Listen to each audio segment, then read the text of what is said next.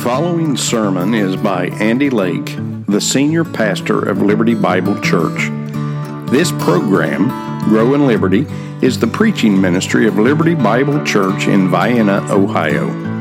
Liberty Bible Church places a priority on the Word of God over all else, and has a desire to share truth with believers and non-believers alike. Our prayer is that as people tune in, they would come to know Jesus Christ as their Lord and Savior. Join us as we grow together through the Word of God.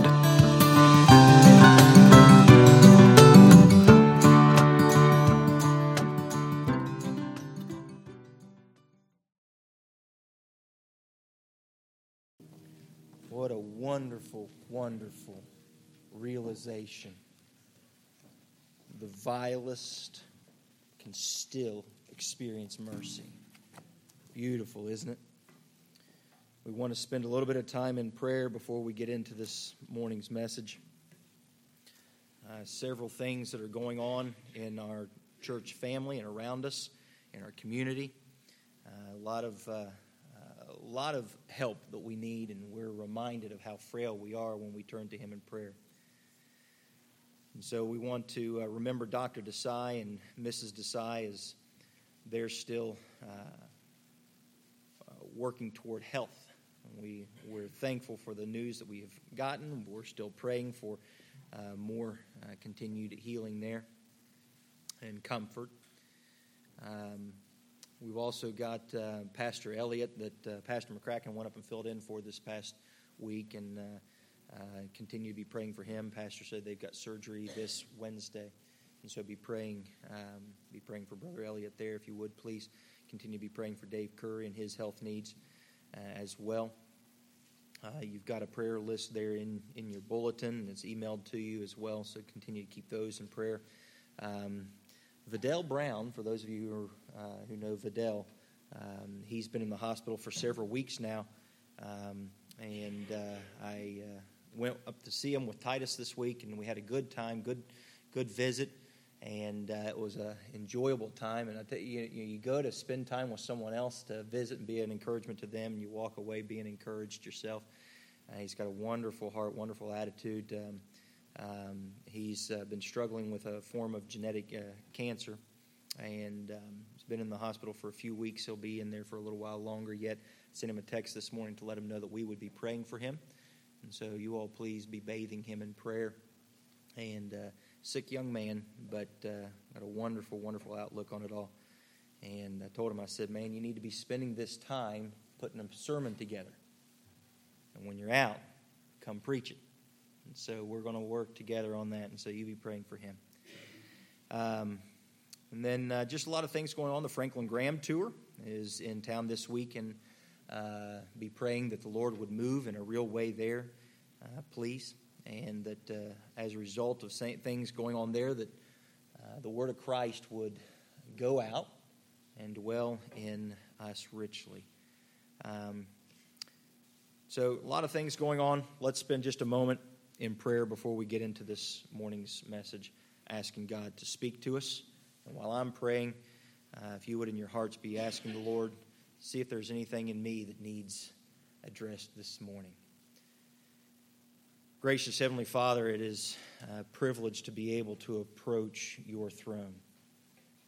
And as we do approach your throne, we are reminded of how wonderful you are. And Father, as we just sang a little bit ago, your mercy is so much more than anything that we've ever done. Anything we're ever guilty of, any vile act, or any, even in the small mistakes. But Father, we know our hearts, and we know how wicked we can be.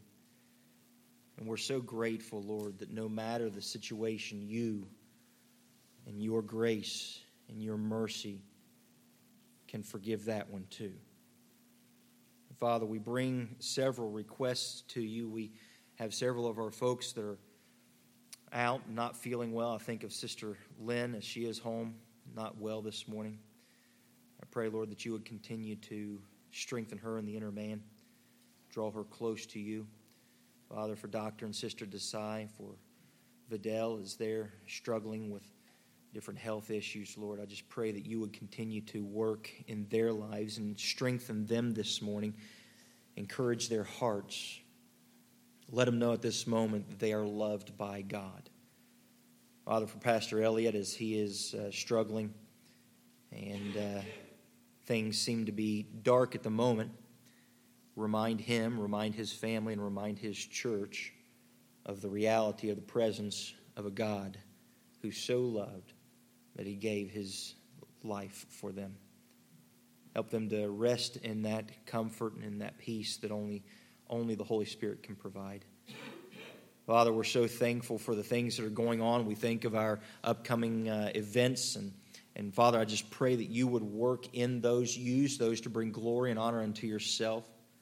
And the people who perhaps don't know you as Lord and Savior, that you would draw them to you. That you would use our meager efforts to bring people to a saving knowledge of Jesus Christ. Father, I think of the kids getting ready to step into their classrooms here in just a moment. I pray, Lord, that you would speak to their hearts as well. But Father, we adults would never forget that we're not the only ones going to church. We're bringing young ones to be instructed and taught and brought up in the nurture and admonition of the Lord. I pray, dear Father in heaven, that you would help us to not push our beliefs on anyone, but, Father, to expose truth. That's all we truly desire. And that at a young age, those who are taught the ways of God would choose this is the way to walk. And, Father, we pray also for Brother Dave and his ailments, Father, that you would continue to work in his life and help to bring those things about. Father, for thanks we give to you because of who you are and what you've done. And Father, I'm thankful for those who serve tirelessly around the ministries, Father, coming in on service days and not service days, Father, to make sure that we are prepared and ready. I think of the lawn care team. I thank you, Father, for their work and their service. I'm thankful, Lord, for what's been done as a result of people who just simply love you and are willing to serve you.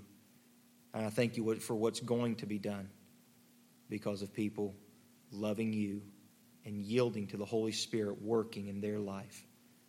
Now, Father, we're getting ready to open up the bread of life, and we ask, Lord, that you would speak to hearts and minds. God, as we get into your word, that you would hide me behind your words, that I would not allow my own ideas or my own sentiments to get in the way and muddy the water, but that the clear truth of the gospel is presented. And those, Father, who do not know you as Lord and Savior would see their need of you this morning. Father, those of us who do claim you as Lord and Savior would also see our need of you in our daily lives as well.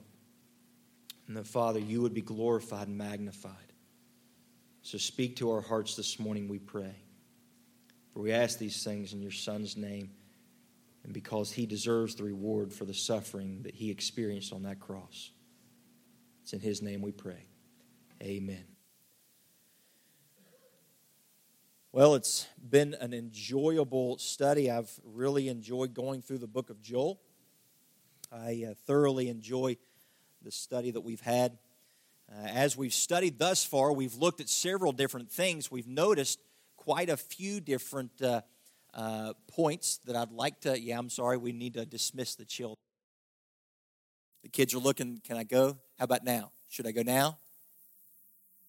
Yes, you can go. We need to dismiss the children to their classes. My apologies. As they're making their way, be praying for them. Pray for their teachers. I don't know if you've ever tried to dispense truth while you were frustrated. Frustration can be a difficult way to dispense truth, but be praying for them. Patience is a beautiful thing. So as we've studied here in the book of Joel, we're going to pick up where we left off last, Joel chapter number 2 and verse 28, and we'll read through the fulfillment of the chapter here in just a moment. But as we've studied we've seen through this prophet Joel the gracious warnings of God. And I don't know if you remember at the beginning, we started to look at the warnings that come and the difficult times that come. This is God's grace in our life. This is actually a gracious act for God to give us these warnings. Not only that, but we saw the motivation for repentance, and repentance not because of what we get out of it, but because of who He is and that we deserve to know Him more deeply. We deserve, or I'm sorry, not that we deserve, that He deserves for us to know Him more deeply. He deserves everything, and so the motivation for our repentance is the glory of God, not what we're missing out on. And then we saw the call of Joel here. He says it's time to sound the alarm, so we saw the call to repent, and then the wholehearted turning of His people, and then finally God's pity on those that do turn to Him. And so if you found yourself there now, Joel chapter number 2, stand with me if you would for the reading of God's Word. And we'll get into this morning's message. Joel chapter number 2, starting in verse 28, says, "And it came to pass afterward that I will pour out my Spirit upon all flesh. And your sons and your daughters shall prophesy, your old men shall dream dreams, and your young men shall see visions, and also upon the servants and upon the handmaids in those days will I pour out my Spirit, and I will show wonders in the heavens and in the earth, blood and fire and pillars of smoke. The sun shall be turned into darkness, and the moon into blood before the great and terrible day of the Lord come. And it shall come to pass that whosoever shall call on the name of the Lord shall be delivered. For in Mount Zion and in Jerusalem shall be deliverance, as the Lord hath said, and in the remnant whom the Lord shall call." Father, bless, we pray, the reading of your word to our hearts, and that we would not just simply hear, but we would obey. It's in His name again we pray. Amen. Thank you. You may be seated. Now, in looking at the book of Joel here, we've noticed several different things. Simply put, God passionately loves and will fight for those who turn to Him. Now, we're going to notice some things in the Scriptures this morning that really kind of tie everything back in line. And I want you to notice that God will not only passionately love, but He will fight for, and He will even drive away the enemies, and He answers their prayers. He supplies for them, and He does all this, and this should affect in us, those of us who claim to know Christ, those of us who claim to be born again by the Spirit of God. It should affect in us a desire to know Him more, a hunger to learn more about Him. This is not about what God can supply. Don't misunderstand me. I'm not one of those health and wealth preachers that say you pray enough and God's going to give you a lot. That's not what we talk about here. No, my friend. Here's the truth at the end of it all. The truth of every single bit of it is God is great, and He is mighty, and He is merciful, and He is gracious. And when we see those graces of God, it should drive us not to want more of what He can provide, but to want more of the provider. This is why Paul said in the book of Romans, he says, there's none that seeketh after God. There are a lot of people that seek the effects of God and the blessings of God, but do they truly seek God?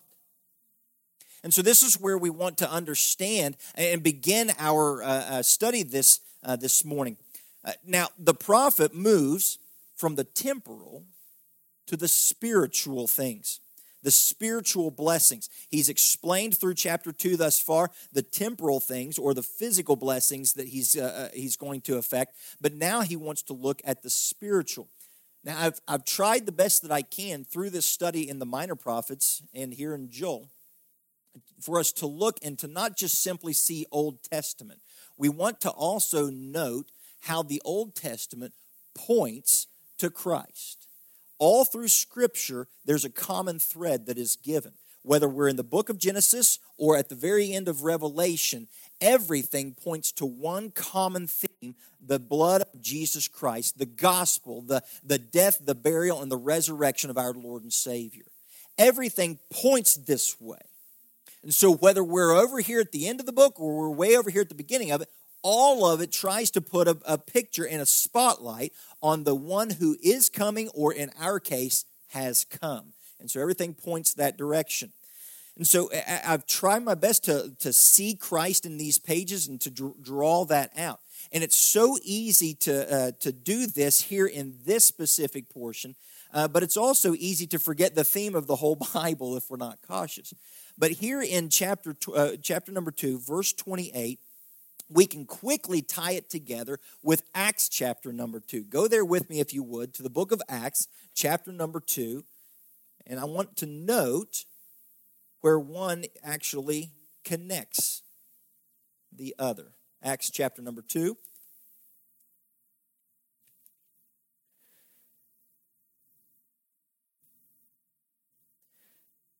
Now you'll note with us, if you would please, how that these two passages are going to be very similar. We just read in Joel chapter number 2. Look at Acts chapter number 2, verse number... actually, go back to verse number 14, because this is just after the Pentecost experience where the Holy Spirit came and engulfed, and it appeared as tongues of fire coming down on everybody. We can get into that a different day, but here's what I want to point out. Look at verse 14. But Peter, standing up with the 11, lifted up his voice and said unto them, Ye men of Judea, and all ye that dwell at Jerusalem, be this known unto you, and hearken to my words. For these are not drunken, as ye suppose, seeing it is but the 3rd hour of the day. But this is that which was spoken by the prophet Joel. And it shall come to pass in the last days, saith God, I will pour out my spirit upon all flesh, and your sons and your daughters shall prophesy, and your young men shall see visions, and your old men shall see dream dreams. And on my servants and on my handmaidens I will pour out in those days of my spirit, and they shall prophesy. And I will show wonders in heaven above, and the signs in the earth beneath, blood and fire and vapor of smoke. The sun shall be turned into darkness, and the moon into blood, before that great and notable day of the Lord come. And it shall come to pass that whosoever shall call on the name of the Lord shall be saved. Rather reminiscent, it sounds right, doesn't it? Sounds good. Here's what we need to understand with a lot of what we're seeing here is the Old Testament is not a standalone to the New Testament. Nor is the New Testament important and the Old Testament unimportant. They all come together and they connect with one another. Now, the beauty that we see in a lot of this is how we can connect all the dots through the book of Joel to the gospel. For example, the warning that we saw, the gracious warnings, well, we're given a warning in the New Testament, right? For all have sinned and come short of the glory of God. Now, we see in that very verse, Romans 3:23, that very verse also gives to us the motivation for repentance. We have fallen short of the glory of God. And so the motivation is God's glory. Not only that, but we see the call to repent. Jesus himself said, repent, for the kingdom of heaven is at hand. And so the call to repentance is seen in the book of Joel. This is part of the gospel as well. The heart. We looked at the turning to him with our whole heart just a couple weeks ago. Now the heart is seen in there in Romans chapter 10, verses 8 through 9. Brother Sean read that just a moment ago. Anyone, whoever calls on him, for with the heart man believeth unto righteousness. You know, there's a lot of people that are doing a lot of calling, but have nothing in their heart, no desire, no true hope, no true want for the things of Christ. I remember when I was a young man learning how to go and witness. We were out trying to invite a bunch of people to church, and we were knocking on doors, inviting people, and I was with another gentleman, and he was there trying to witness to this young man at the door, and the young man was very kind, very polite. He was very respectful to his elders. I wasn't his elders, but the other guy was his elders, and he wouldn't say no. And finally, the gentleman that I was with said, why don't you pray right now so that you can be saved? He said, sure. And have you ever done a Holy Peak? You know, everybody's praying. You're supposed to have your heads bowed and your eyes closed, and you do one of those numbers, the Holy Peak, you know, just kind of curious. You've done it. Don't look at me like a bunch of pious gas bags. You've done it. You know you have. You know, the pastor's giving the invitation. He says, if anybody, you're going. He should have raised his hand. Don't look at me like, yeah. Well, I did. I did a holy peak. And you know what I saw? I saw as one man was leading another man in the sinner's prayer. I saw the guy doing this and repeat and say, God be merciful to me, a sinner. God be merciful to me, a sinner. He was just trying to repeat the words to get him off his doorstep. Now, I'm not the Holy Spirit. I don't know. I hope to this day that some seed was sown. I pray to God that something was different. But how many people do that? They go and they do lip service, but the heart has never truly turned to God. We see the heart in Romans chapter 10, verses 8 and 9, but we also see pity. You remember in the book of Luke, Jesus telling the story of the Pharisee and the publican saying, God, be merciful to me, a sinner. We've seen all this in the book of Joel. Now, the beauty in the gospel is not in our preservation. I want you to see this. It is not about us. Rather, it is the character of God.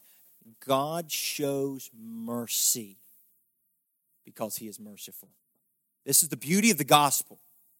And I don't want you to miss this. I don't want you to miss it because so often we make the gospel about us. It is not about us. No matter what we think of ourselves, no matter what we think of our sin, we need to understand that God is merciful. And because God is merciful, he shows mercy. Not because of anything about you or me. But we have to turn to him to receive that mercy. Now, when God shows this mercy, it's because of him, not because of us. And what that did for us, my friends, is usher in the gospel age. This is a beautiful thing. Now, the prophetic sight, I've got a image I want to bring up. The prophetic sight here, this is a prophet's view. Sometimes we forget that prophets don't get perfect view. Prophets are not God, okay? Prophets don't have everything perfectly. And what happens is when God is revealing things to the prophets, he reveals to them what they can handle, what they can see. And so, the image that I'm giving to you there, we see the prophet is able to look ahead and he's able to see the first coming of Christ. He's able to see the second coming of Christ. And sometimes that ends up getting communicated in such a way that it looks like it's part and parcel of the exact same event. But what we've got to understand is their view is only pieces. They're not given perfect view. They don't have everything, which is why sometimes, for example, what we see right here, issues with this view coming in, a prophecy had a present application, but it also had a future application as well. And so what we see here with the book of Joel is there was a vision of what was going on based on their current day status, and this is what God's going to do. You turn, and in today's day, present day status, certain things would happen, but also, in a prophetic sense, this is going to come about in the life of God's people. And so the days of the Messiah are considered the last days. And so you'll see it time and time again in Scripture in these last days, in these latter days. And so you have Jesus' first coming, and that began the last days. Because his coming, his death, his burial, and his resurrection, listen, from that moment on, we've been on a ticking clock. And there's coming a day when it's over.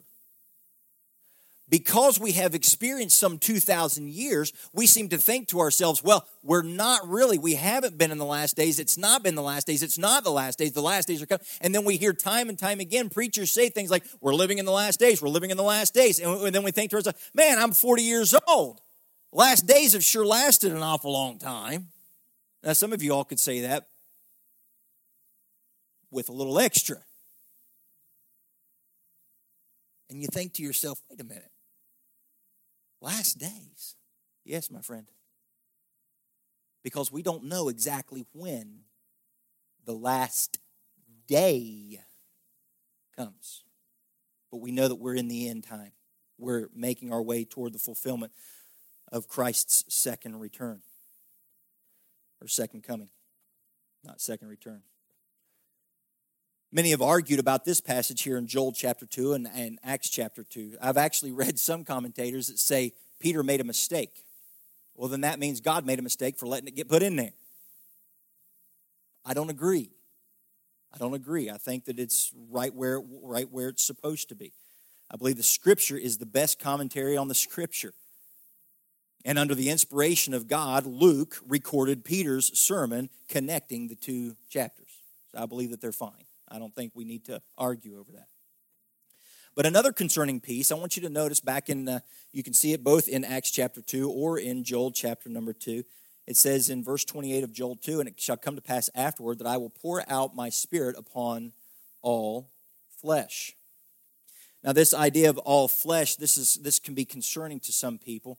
The idea that comes in here in Acts chapter 2, verse 17, Joel chapter 2, verse 28, this is not universal salvation. Let's understand what our Bible is teaching us.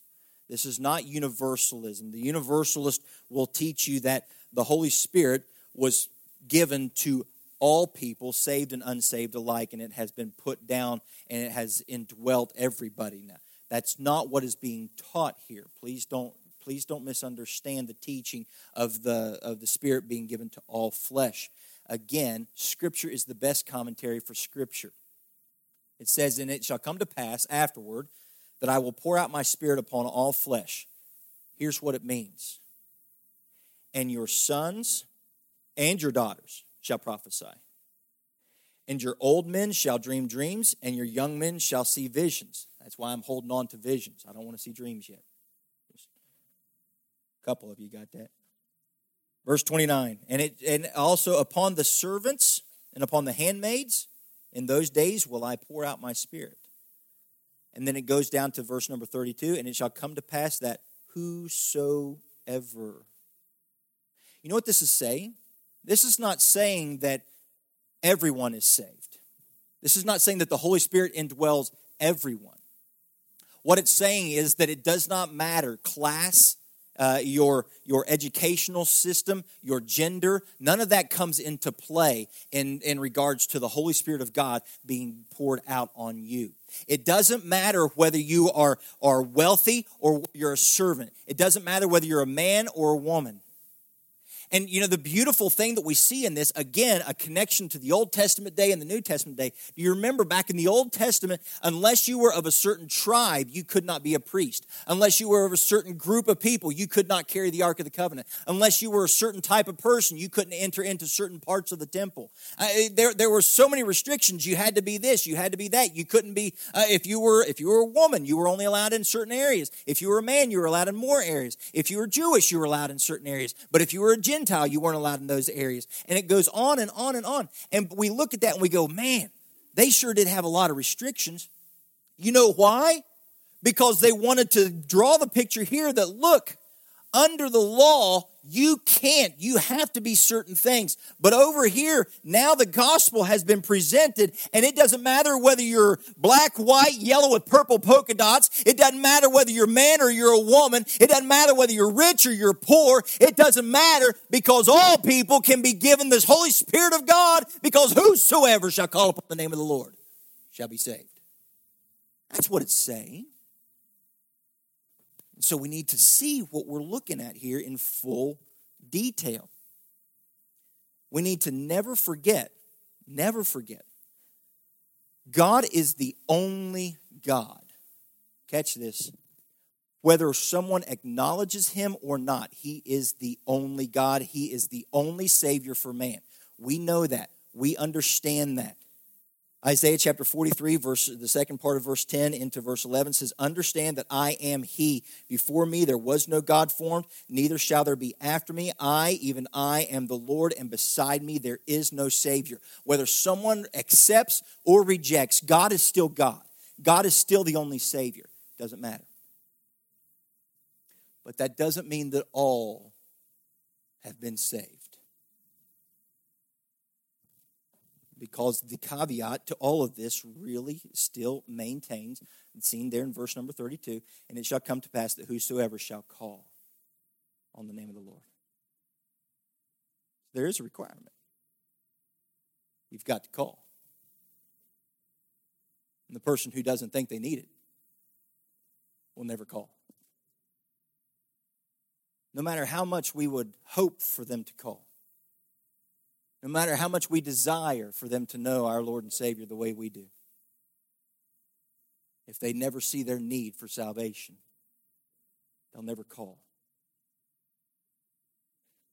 The only hindrance to someone having the Holy Spirit taken up residence in them is their own heart.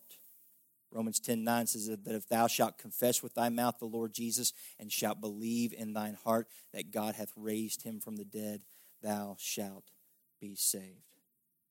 If, a two-letter word, means a lot. If thou shalt. So looking at all these different things, I want to take a look at some of the benefits and the effects of the Holy Spirit. And this is where we're going to spend the remainder of our time. There was a university professor. He was a physics professor. And he decided it was time to give a test. And this was kind of to weed out the wannabes from the true physics majors. Do you truly want to study physics?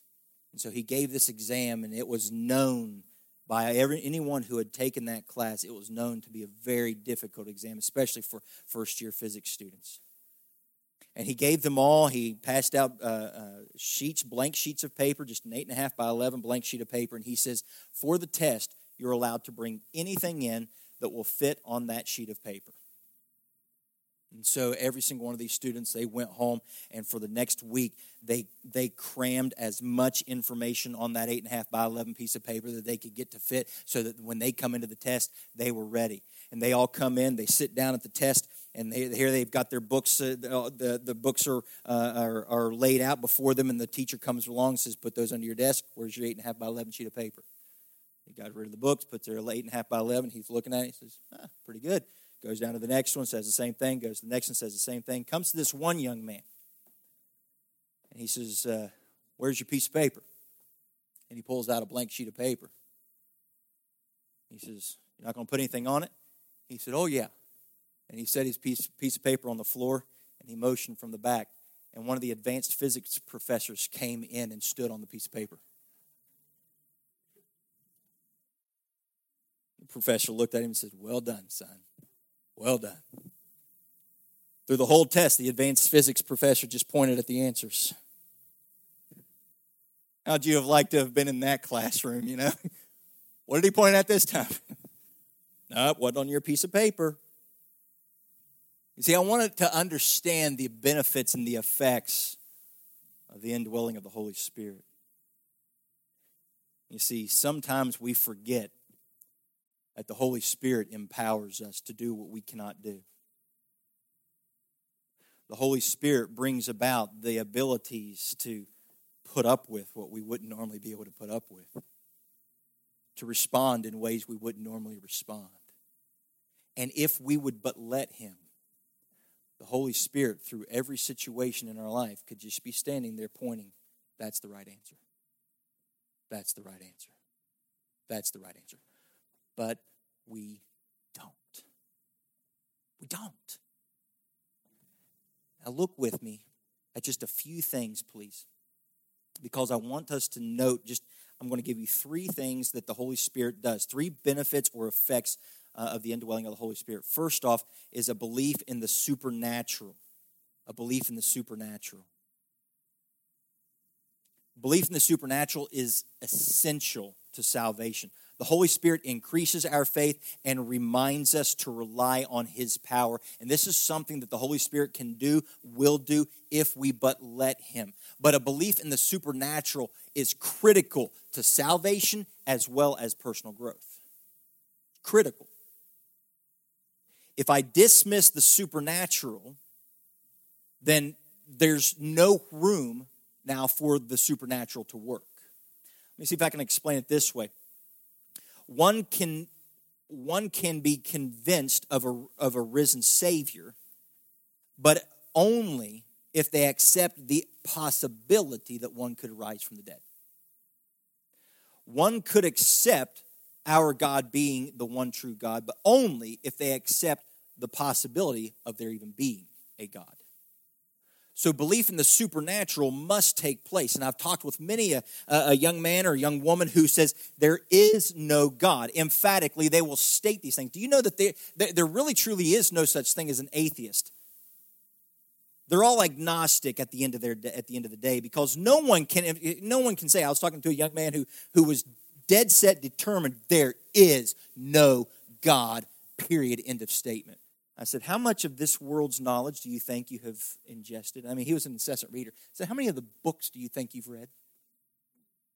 I said, 1% of them maybe? I said, we can be kind. I mean, there's a lot of books. 1%? He said, okay, sure, I'll take that. I said, so you're willing to stake the other 99% that he does not exist because you have only turned over 1% of the evidence? You see, there's really no such thing. He said, okay, well, I don't see any evidence for. Okay, then you're agnostic. You're not atheist. An agnostic is honest. They say, I just don't know. But he says the supernatural stuff is not sensical. It's completely out of touch with reality. It's completely nonsensical. I said, okay, so supernatural. Now, of course, this is a young man that believed in the Big Bang Theory.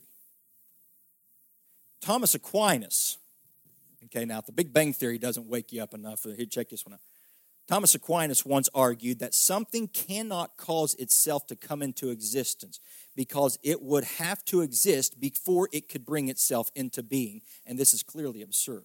So in order for the Big Bang Theory to come about, something not natural had to happen. He said, okay, so maybe there is, okay, see? You got to give way for the supernatural.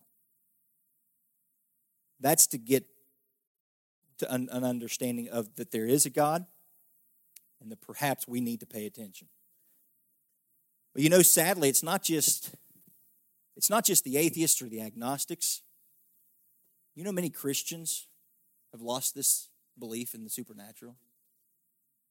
Many people who profess to be born again by the Spirit of God have also lost this idea that supernatural things can take place. This is why we don't pray. You know, you have somebody say, well, I've got this problem. And you say, well, did you pray about it? Well, no. Why not?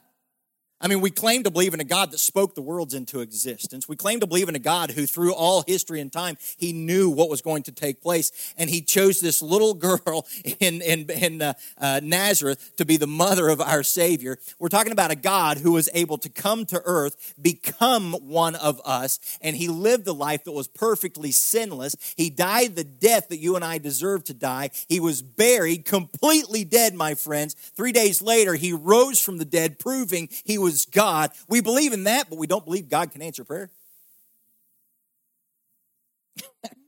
It's because we've forgotten. We've done away with the supernatural. Jesus. Now, either Jesus is a liar, a lunatic, or he was right when he said, if you had the faith the size of a mustard seed, you could say to this mountain, be thrown into the sea, and it will. What, was he just making it up? You see, we have lost the supernatural. The Holy Spirit, not only does it bring this belief in the supernatural, but it gives also boldness. Boldness. The Holy Spirit brings boldness in proclaiming the truth of Jesus Christ. Now, this is not boldness to stand up to somebody else's political views. Pause. I got boldness, and I'll tell them they're wrong. No, it's boldness in proclaiming truth. Now, where are you getting all this, Pastor? Well, let's look at the supernatural, bringing the belief in the supernatural, as well as the boldness. It says in the middle of verse number 1, and your sons and your daughters shall prophesy, your old men shall dream dreams, and your young men shall see visions, and upon the servants and upon the handmaids, in those days will I pour out my Spirit. Peter had visions. Paul saw the Lord multiple times. Stephen, he saw Jesus standing up in heaven. They're seated up in heaven. John, have you ever read Revelation? Talk about visions and dreams. Woo! You can keep on going through this. But the Holy Spirit, realize what we believe. The Holy Spirit takes up residence inside us and teaches us and guides us in all truth. Don't tell me that's not supernatural. That's an amazing event. But then the boldness that comes along, prophecy, and talks about prophesying. Prophecy has two main uses in the Bible. One, it is the foretelling of future events, but in the other case, the other way it's used is uttering divine truth and proclaiming or preaching. Now, that's the most general way that prophecy is used in Scripture. The apostles recognized and employed this power. We have over in Acts chapter 2 an example of that, where the apostles, they preached and they proclaimed in the power of God.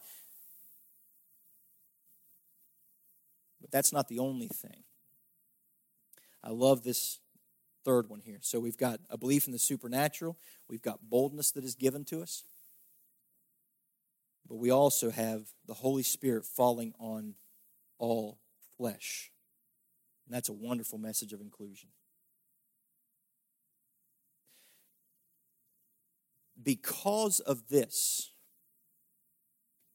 you and I are able to be indwelt by the Holy Spirit of God.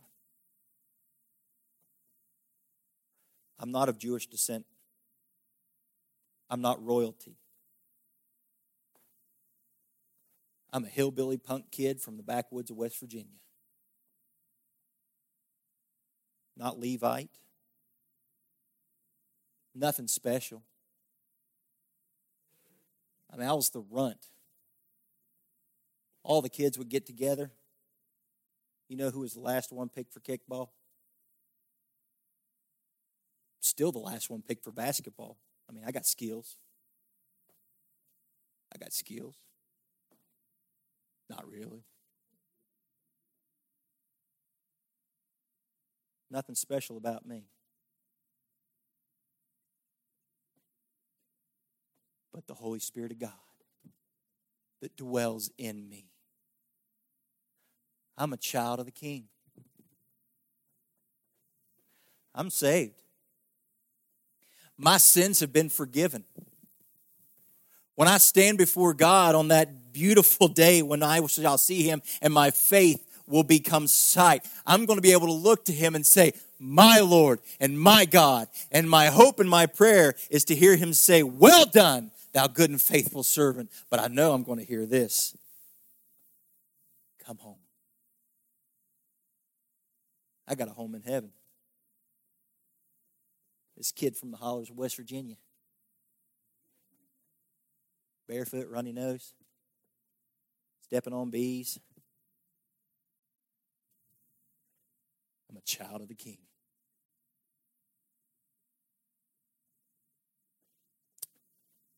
We sang just a moment ago, song His Mercy is More.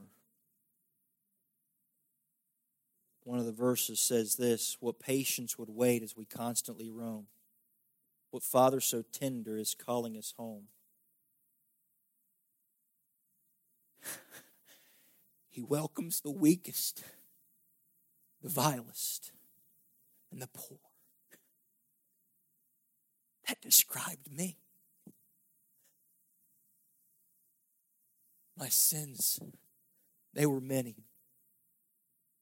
but His mercy was more. My friends, I want you to think of the excitement that Joel had. We talk about the second coming of Christ with excitement. And oh, even so, come Lord Jesus, I'm looking forward to. Think of the excitement of Joel that he had as he looked ahead and he thought, the Holy Spirit of God freely poured out on whosoever would call on the name of the Lord. Can you imagine? I bet he went home and told his wife, honey, you're not going to believe this. God's Spirit will take up residence in people one day. Oh, you're crazy. No, I'm telling you, it's exactly what God showed me. Wow. You think it'll be soon? Because I guarantee you, Joel wanted that too. Let me ask you this morning. Has the Holy Spirit taken up residence in you? Has the Holy Spirit taken up residence in you this morning?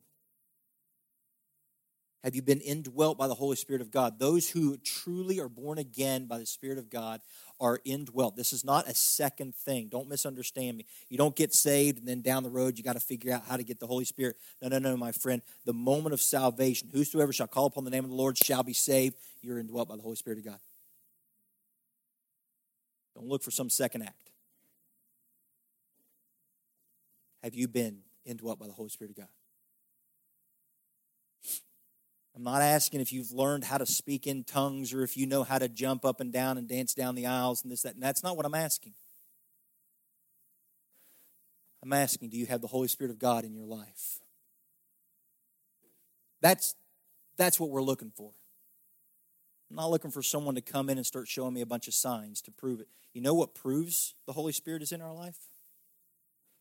A life that is led by the Holy Spirit. Not walking into a church on Sundays, and on Sundays you know how to shout a bunch of gibberish. And it's definitely not by smacking somebody on the forehead and hoping that you heal them. It's none of that stuff. It's Monday, Tuesday, Wednesday, Thursday, Friday, Saturday, Sunday, Monday, Tuesday, Wednesday. That's the evidence. That's the evidence that you want to see in your life. Have you given space for the supernatural? Or are you thinking to yourself, well, no, not me? How about this? If you have been born again by the Spirit of God and the Holy Spirit has taken up residence in you, are you experiencing the power of the Holy Spirit in your life? Are you experiencing that power? Well, Pastor, I'm not sure I know what you mean. Well, is the Holy Spirit making you more like His Son? Are you becoming more like Jesus Christ on a regular basis? Are you the Holy Spirit gives fruit: love, joy, peace, gentleness, goodness, faith, meekness, temperance.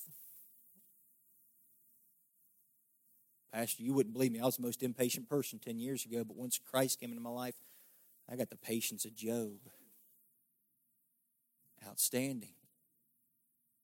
And some might say, well, I got the fruit that is love and joy, but I don't have the patience part.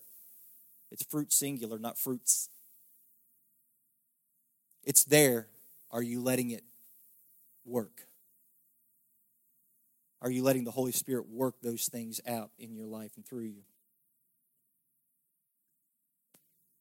Maybe you have not given room for the supernatural. Well, this is just the way I am. No, let God change you. Let God change you. Don't give me that. This is just the way I am stuff. And third, are you boldly proclaiming the truth of Jesus Christ? If not, why not? Why not? We claim to believe that Christ is the only way. Jesus said it this way: I am the way. The Greek is the definite article, hop. The way, the truth, the life. Definite articles used all three times. No man comes unto the Father but by me. If you believe this, why are we not boldly proclaiming it? Well, somebody's not going to like me. The apostles were tortured, martyred. And I'm afraid somebody's not going to like me. The Holy Spirit dwells within you, empowering you to boldly proclaim the truth of the gospel of Jesus Christ. Proclaim it. Proclaim it. Father, we come before you realizing our inadequacies and just how weak and beggarly we truly are. And Father, I'm ashamed to say there have been many times in my life where I have not trusted the Holy Spirit's guidance. I've not employed the fruit that He provides. I've not been bold to proclaim. And so, Father, I ask for forgiveness. I ask, Lord, that you would work in the hearts and the minds of your people. I ask you, Father, that you would remind us regularly of the Holy Spirit of God dwelling in us. God, would you please remind us to make way for the supernatural? But thank you, Lord, that we don't have to live this life on our own. We don't have to try to make it with no help from above, but we have been indwelt by the Holy Spirit of God, guiding us every step of the way, reminding us this is the way. Walk ye in it. Father, we are grateful beyond words that you do not leave us to figure it out, but that your Holy Spirit resides in us, teaching and admonishing, correcting where we need it, and empowering us. We pray these things, Father, asking that you would cause in us a hunger and a thirst for righteousness. Now, Father, those who perhaps don't know you as Savior, I pray, Lord, that today would be the day that they would trust you, that they would claim you, they would call on you. And Father, if there be any here that perhaps do know you as Savior, but they've not been allowing the Holy Spirit to work in their life, I pray, Lord, that you would stir in them a hunger to be more like you. Father, use this time, this invitation to bring glory and honor unto yourself, please. For it's in your Son's name we pray. Amen.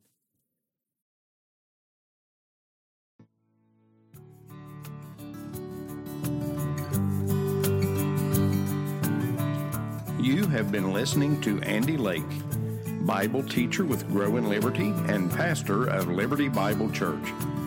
We pray that you were challenged today and encourage you to share this message with your friends and family. If you were motivated in some way to grow in your walk with Christ, please drop us a line and reference the title of today's message.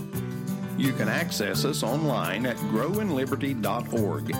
Email us at together@growinliberty.org or send us a letter to Liberty Bible Church, 2111 Sodom Hutchings Road, Vienna, Ohio, 44473. If you would like to support Grow in Liberty financially, you may also do that at growinliberty.org. Thank you so much for joining us today.